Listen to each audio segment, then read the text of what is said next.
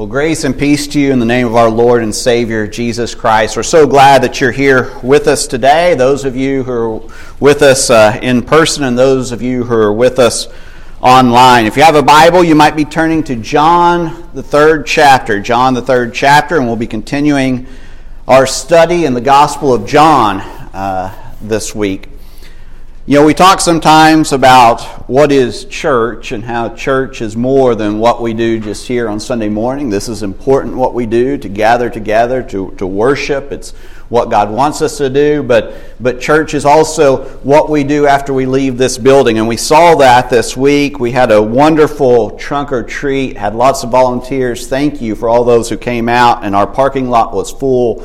I think we had one of the biggest turnouts that we've ever had. And then we turned right around on Monday morning and showed up at Amen, and we fed just a lot of people on Monday morning. And so we are reaching our community, and appreciate all of you who are involved in those works and who are being the church to the people here in LaGrange.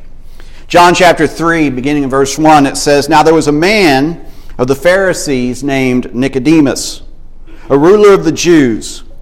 And this man came to Jesus by night and said to him, 'Rabbi, we know that you are a teacher come from God, for no one can do these signs that you do unless God is with him.' And Jesus answered him, 'Truly, truly, I say to you, unless one is born again, he cannot see the kingdom of God.' And Nicodemus said to him, 'How can a man be born when he is old?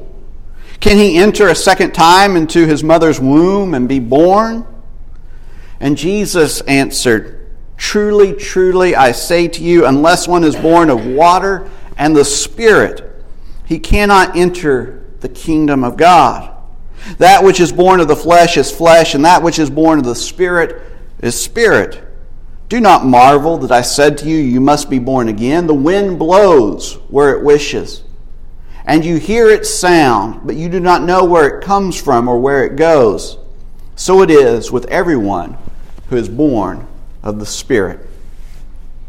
You know, if you've ever seen Abbott and Costello's comedy routine entitled "Who's on First?", then you have some sense of what's going on here in John chapter 3. You'll remember that in this routine, two men go back and forth about the players on a baseball team. And who is on first, what is on second, and I don't know is on third. And as one man is telling the other who the players are, the other man thinks that he's being asked these questions, and they're confused about what the other is talking about, even though they're using the same words.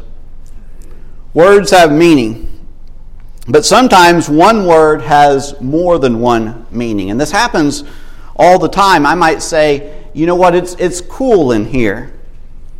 And I could mean that the temperature is low and I'm feeling a little bit chilled. Or I could mean that this is a really neat space and I really like it in here. And we have all kinds of words that sort of work this way. And all of us have probably been in conversations where the meaning of a word has been misunderstood, where you used it in one way, but the other person was thinking about the alternative definition. We get this. Well, in the first century, they also had words with more than one meaning. And we encounter two of them in this passage. The first one is born again, which can also mean born from above. The second is spirit, which can also mean wind. And most Bibles have footnotes that notify you, hey, there's a double meaning here. And this is important because Jesus uses born again one way, and Nicodemus, he uses it another way. And we have to understand this in order to get the meaning of this passage here. Our text today is about how we see and how we understand. In the opening of the Gospel of John, we find these words, "The light shines in the darkness, and the darkness has not overcome it." And when we read this, we might get the idea, well, everything is just black and white. Everything is light and dark. We find this in many of the movies that we watch, in those old westerns from the 30s and the 40s. The good guy always wore a white hat, and the bad guy, he always wore a black hat. The entire Star Wars saga is about the light side versus the dark side. And we're told at the very beginning of this gospel that there are two forces that are at work in this world. There is light and there is darkness. What we're not told is that these forces are not equal. God is all-powerful, Satan is not. We're also not told how we as human beings often have both of these forces at work within us. And so we wrestle with what to do. We wrestle with what choices that we are to make. And there's a tension sometimes within us. And we see this tension in John chapter 3. Nicodemus, who acknowledges the light, he comes to Jesus at night. Nicodemus, who confesses that Jesus is from God, but at the same time, he's not going to be seen with Jesus in public. And Nicodemus is wrestling. And when we look at this conversation, some may come away thinking that, Nicodemus, he just seems a little dense. But that's not at all how we should understand Nicodemus. Because here's a man who had devoted his entire life to studying Scripture. He had more Bible memorized than probably anyone here today. He could quote more Scripture than probably any of us. He was a Pharisee. He's a leader. He's part of the Sanhedrin. It would be sort of like, Jesus having a conversation with a religious professor from Yale or Princeton. Nicodemus is a sharp guy. He knows his stuff. And when we look at this conversation, Nicodemus begins by acknowledging the works of Jesus. And what he says at the beginning is correct. But what's fascinating is Jesus doesn't talk about what Nicodemus says. He doesn't talk about the signs. He doesn't talk about who he is. Instead, Jesus cuts to the chase. He gets right to the point. And Jesus says, "Truly, truly, I say to you, unless one is born again, he cannot see the kingdom of God." Now again, this phrase, born again, it's taken a life of its own after Jesus first uttered it, in the first century. It has its own context in our culture today. It's sometimes associated with evangelical. It sometimes has political connotations. But Nicodemus, he's this man who's in a position of power. So Jesus doesn't seem to be saying that Nicodemus needs power, he needs position. Nicodemus already has that. Born again often refers to someone who was living sort of an immoral lifestyle.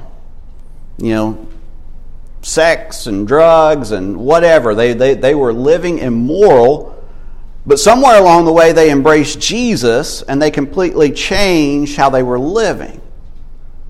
Now, it's good that someone would leave a life of sin and embrace Christian morality, but is this what Jesus is talking about here in John 3? It doesn't seem so, because Nicodemus, he's already a devoutly religious man, and he's living a very moral life. And so it's unlikely that Jesus is telling him, you just need to live more morally. He's already living very morally. What's he telling him then? Well, we need to put ourselves in Nicodemus's shoes to begin with. He's a scholar. He's a leader. He's also much older than Jesus. And he's devoted his life to following the Word of God. And the first thing that Jesus tells him is, hey, Nicodemus, you need to start over. You need to be born again. And it's likely that Nicodemus was taken aback by this statement, this comment. Maybe even offended a little bit. Imagine if you were close to retirement age and someone came up to you and told you, you know what, you just need to start all over again. You haven't been doing it right this whole time. Imagine if you went to church for 40, 50, 60 years and you're told one day that you're just doing it wrong. You missed it somewhere along the way and you need to begin again. How would you take that? How would you respond?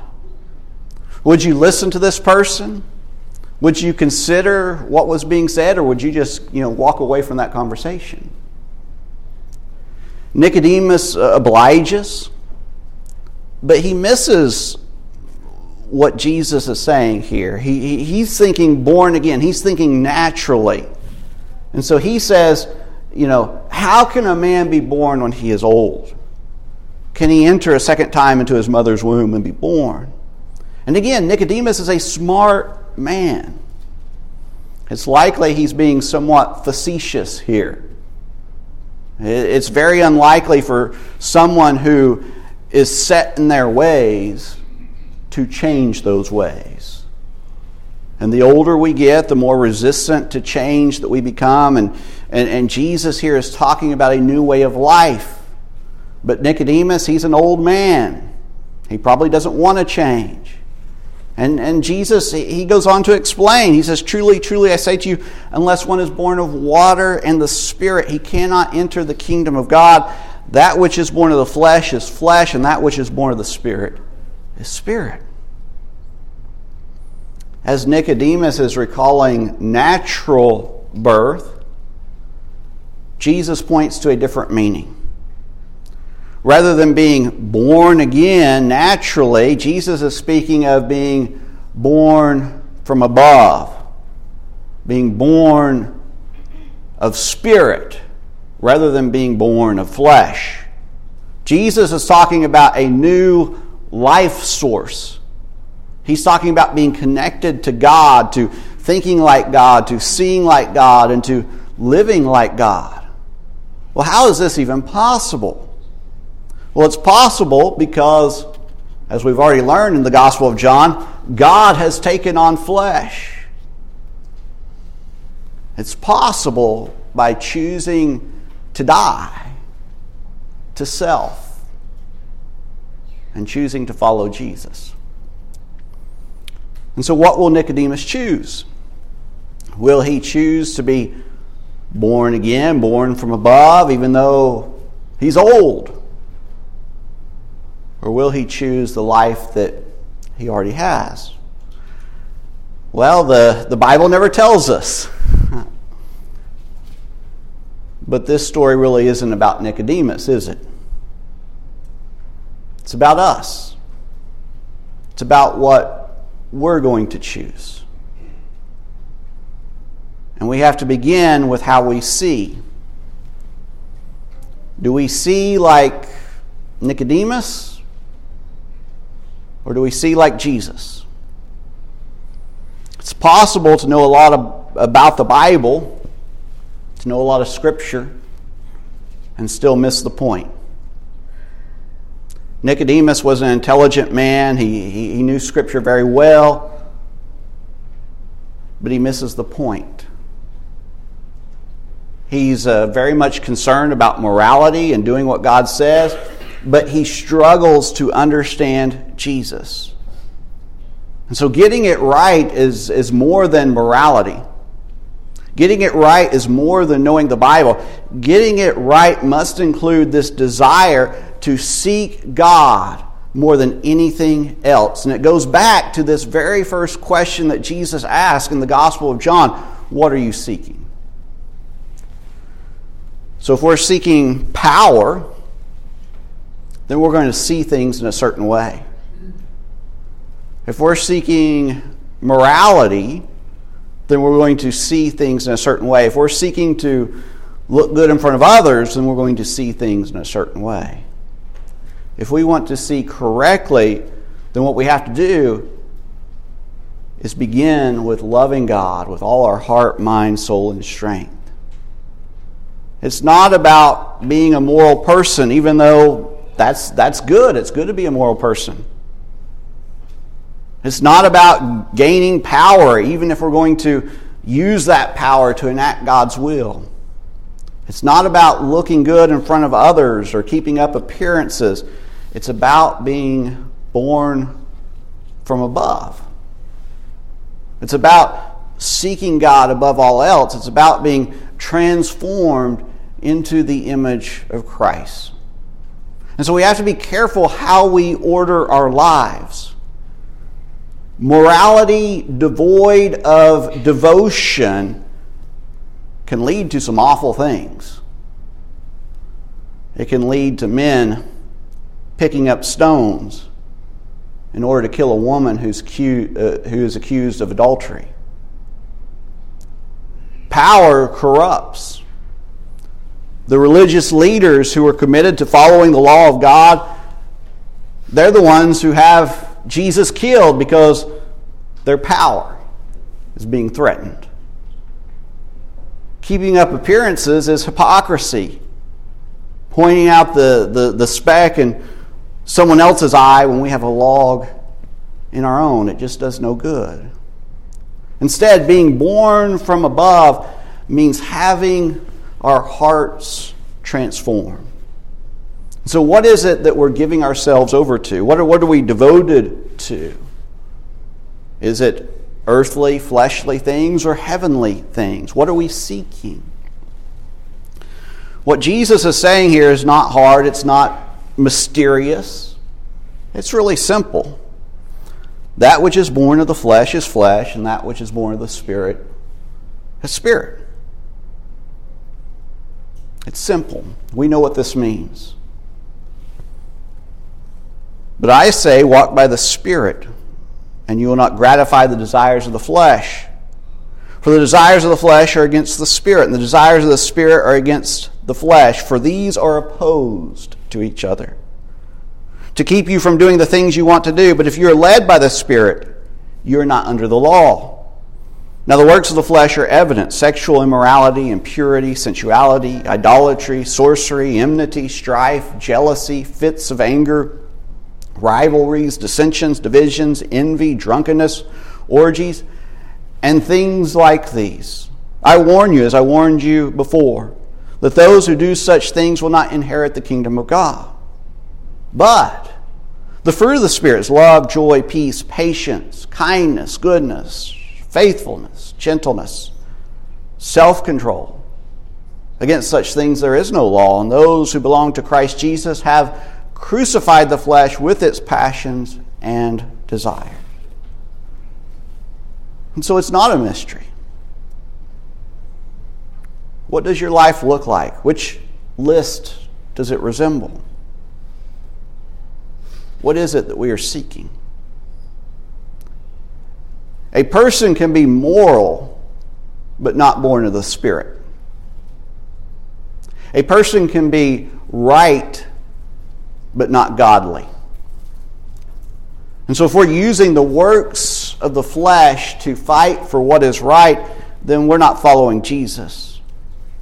To be born of the Spirit is to live differently than the world lives. It is to treat people differently and look at people differently and to choose a different path. Nicodemus was a good and moral man. But up to this point, he had not chosen Jesus. He had not abandoned his allegiances to follow Jesus. He had not left his lofty position to walk with the Son of God. And it was a difficult choice. He's wrestling. He had lived a long time. He had friends and family who looked up to him. He enjoyed a certain lifestyle. He had ideas that he had devoted himself to over the years. That was a lot to give up. But again, the problem seems to be with his seeing. how did Nicodemus see? It seems he was looking at what he was giving up instead of what he would be gaining. And it seems that he was thinking maybe more of himself instead of thinking about his children, his grandchildren, future generations who might follow in his footsteps. So how do we see? What is important to us? What are we seeking? Is it from God? Is it from above? Do we see what Jesus is saying here? Do we understand these words? Truly, truly, I say to you, unless one is born from above, he cannot see the kingdom of God. Let's pray. Father God, we thank you for your word, which helps us to see and which challenges us. And Father, like Nicodemus, we sometimes wrestle with what to do and what is right and what choices to make. May we always choose to walk in the footsteps of your Son. May we choose daily to follow Jesus, this magnificent teacher who is God in the flesh. May we choose the light. May we choose to be like him. Father, we're so thankful for your Spirit who lives in us. May we seek to keep in step with the Spirit. And may our lives produce the fruit of the Spirit so that people will see a difference in us and that we can be a light to those around us. We pray this in the name of Jesus. Amen. Receive this blessing from the book of 1 Thessalonians. Now may the God of peace himself sanctify you completely. And may your whole spirit and soul and body be kept blameless at the coming of our Lord Jesus Christ. If you're here this morning and we can help you, if you're wrestling with things in your own life, if you need to commit your life to Jesus and decide to follow him, or if you need the prayers of this congregation, won't you come now as we stand?